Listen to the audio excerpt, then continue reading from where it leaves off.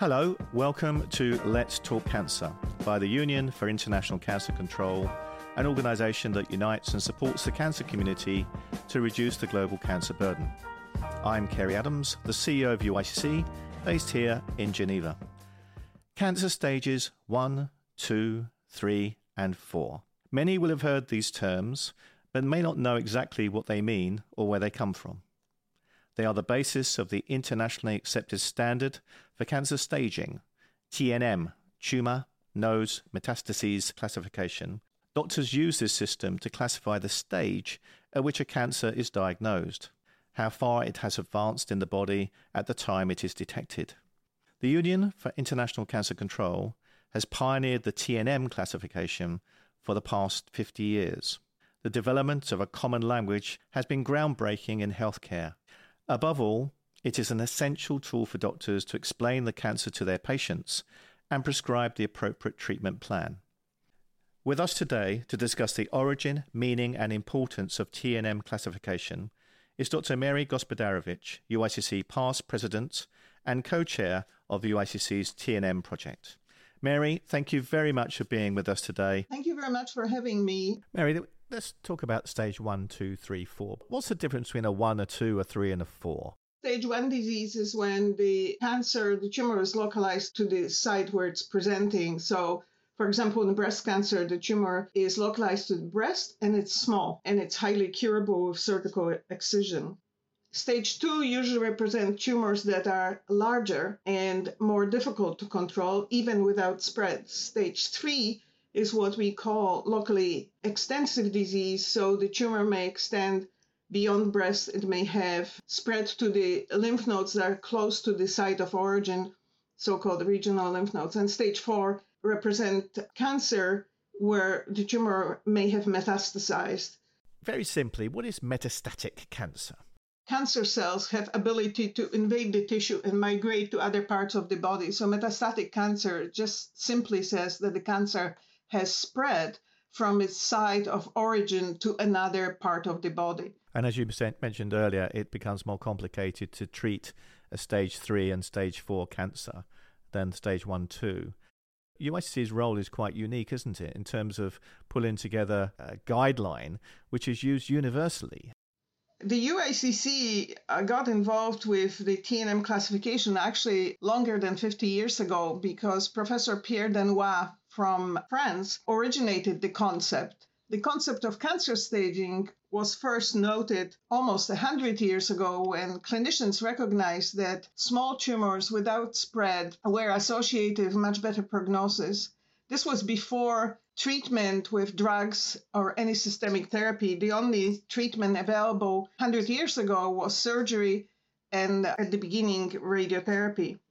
So it was recognized that if cancer was localized to one part of the body, it could be controlled for a period of time and could be sometimes occasionally cured. But once it has spread, all patients died. So the extent of disease became a very important determinant of prognosis. And as our toolbox of various treatments has expanded and our knowledge and ability to detect extent of disease has expanded with introduction of imaging and then gradual improvements in imaging, the classifications became more and more sophisticated. UICC has had commitment to continue to maintain this classification so it is relevant to clinicians and to cancer control bodies globally. But I guess for healthcare professionals generally, this is a useful language for dialogue and discussion and debate. The classification of cancer into the tumor, node, and metastases has been the backbone of our language to describe the extent of disease, and it continues to be relevant even when we have much more sophisticated tools to prognosticate. All the practice guidelines that exist are written according to the stage or the extent of disease. Cancer staging is used everywhere to determine prognosis, to communicate this prognosis with patients, to determine the best possible treatment for the patient. It is indispensable. It's a massive job keeping it up to date, and I know that there's a review period of every 5 to 7 years. So In a normal review, Mary, do you see a significant number of changes or updates because of advances in our understanding of cancer? We try to keep the changes to the minimum because the changes in classification have a profound effect on cancer registries all over the world. And it's actually quite costly to change the classification, change what's being recorded. However, the classification must stay relevant to current treatment and diagnostic tools. Otherwise, clinicians will stop using it as not reflecting what we need to know to predict the outcome. The last edition was in 2016, Mary. When's it going to be revised? What do you anticipate will happen?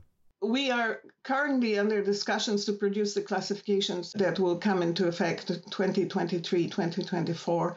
We have some situations where the classification is difficult to interpret because of the differences that exist around the world in availability of modern diagnostic imaging.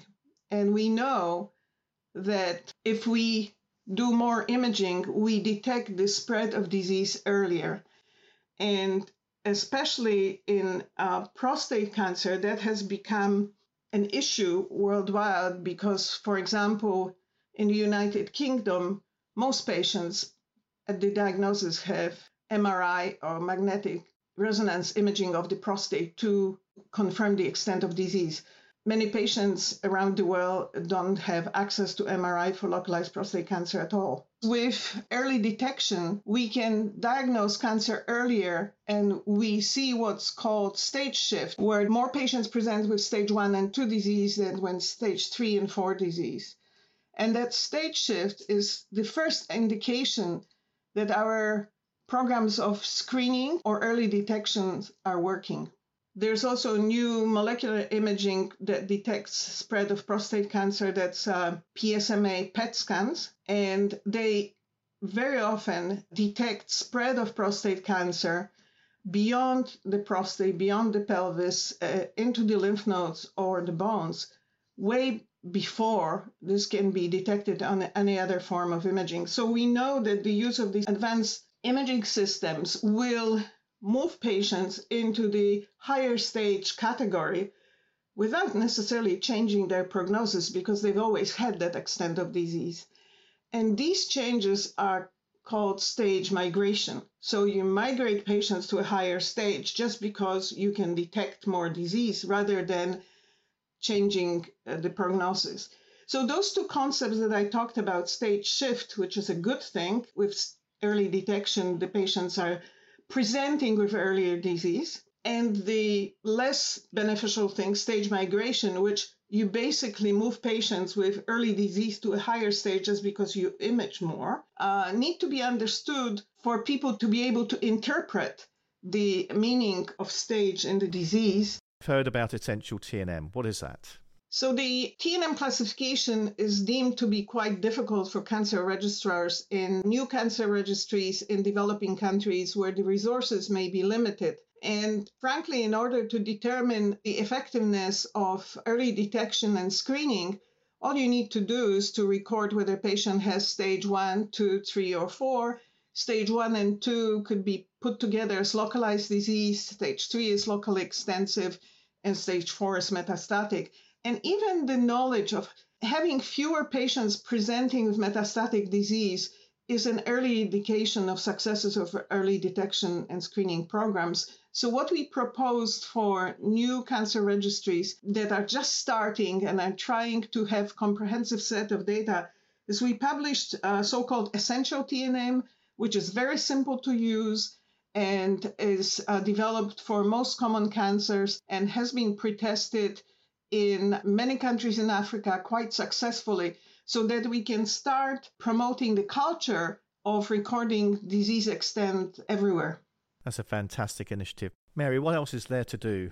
I think what we're trying to do now is align the TNM project better with the UACC direction to improve global cancer control. And we're having discussions of how the use of staging and prognostic factors can lead to recording of outcomes and then can lead to better assessment of quality of intervention and looking how the whole package deal of better diagnosis, better assessment of disease extent, better recording of disease extent, better recording of prognostic factors can help with global cancer control. Because we all talk about global cancer control from the top, from national cancer control plans, from very general decisions and interventions, but we need to connect it with day-to-day practice of cancer diagnosis and cancer treatment. So that's what we're trying to do now, is to connect the work that's being done by clinicians on the ground with work that's done by cancer control professionals. So this whole machine works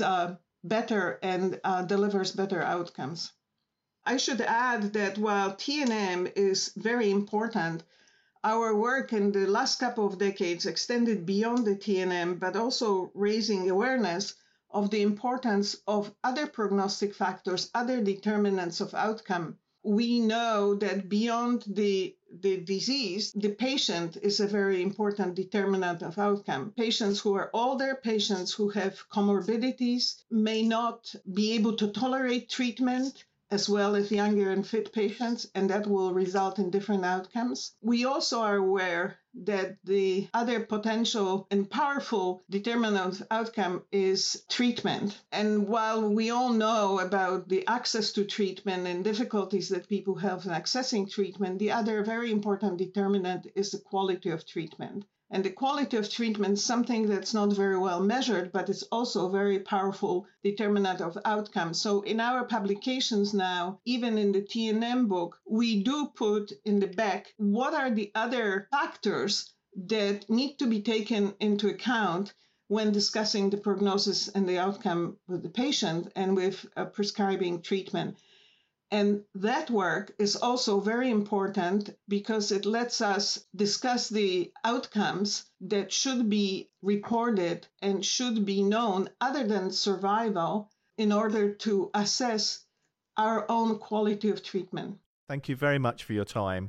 It's been fascinating. I know how important you've been to UICC over the many years, but your commitment to TNM is very well respected. So thank you very much indeed. Thank you. Thank you for listening to this episode of Let's Talk Cancer. If you like this podcast, please subscribe for more content from tobacco control to cancer prevention, treatment and care.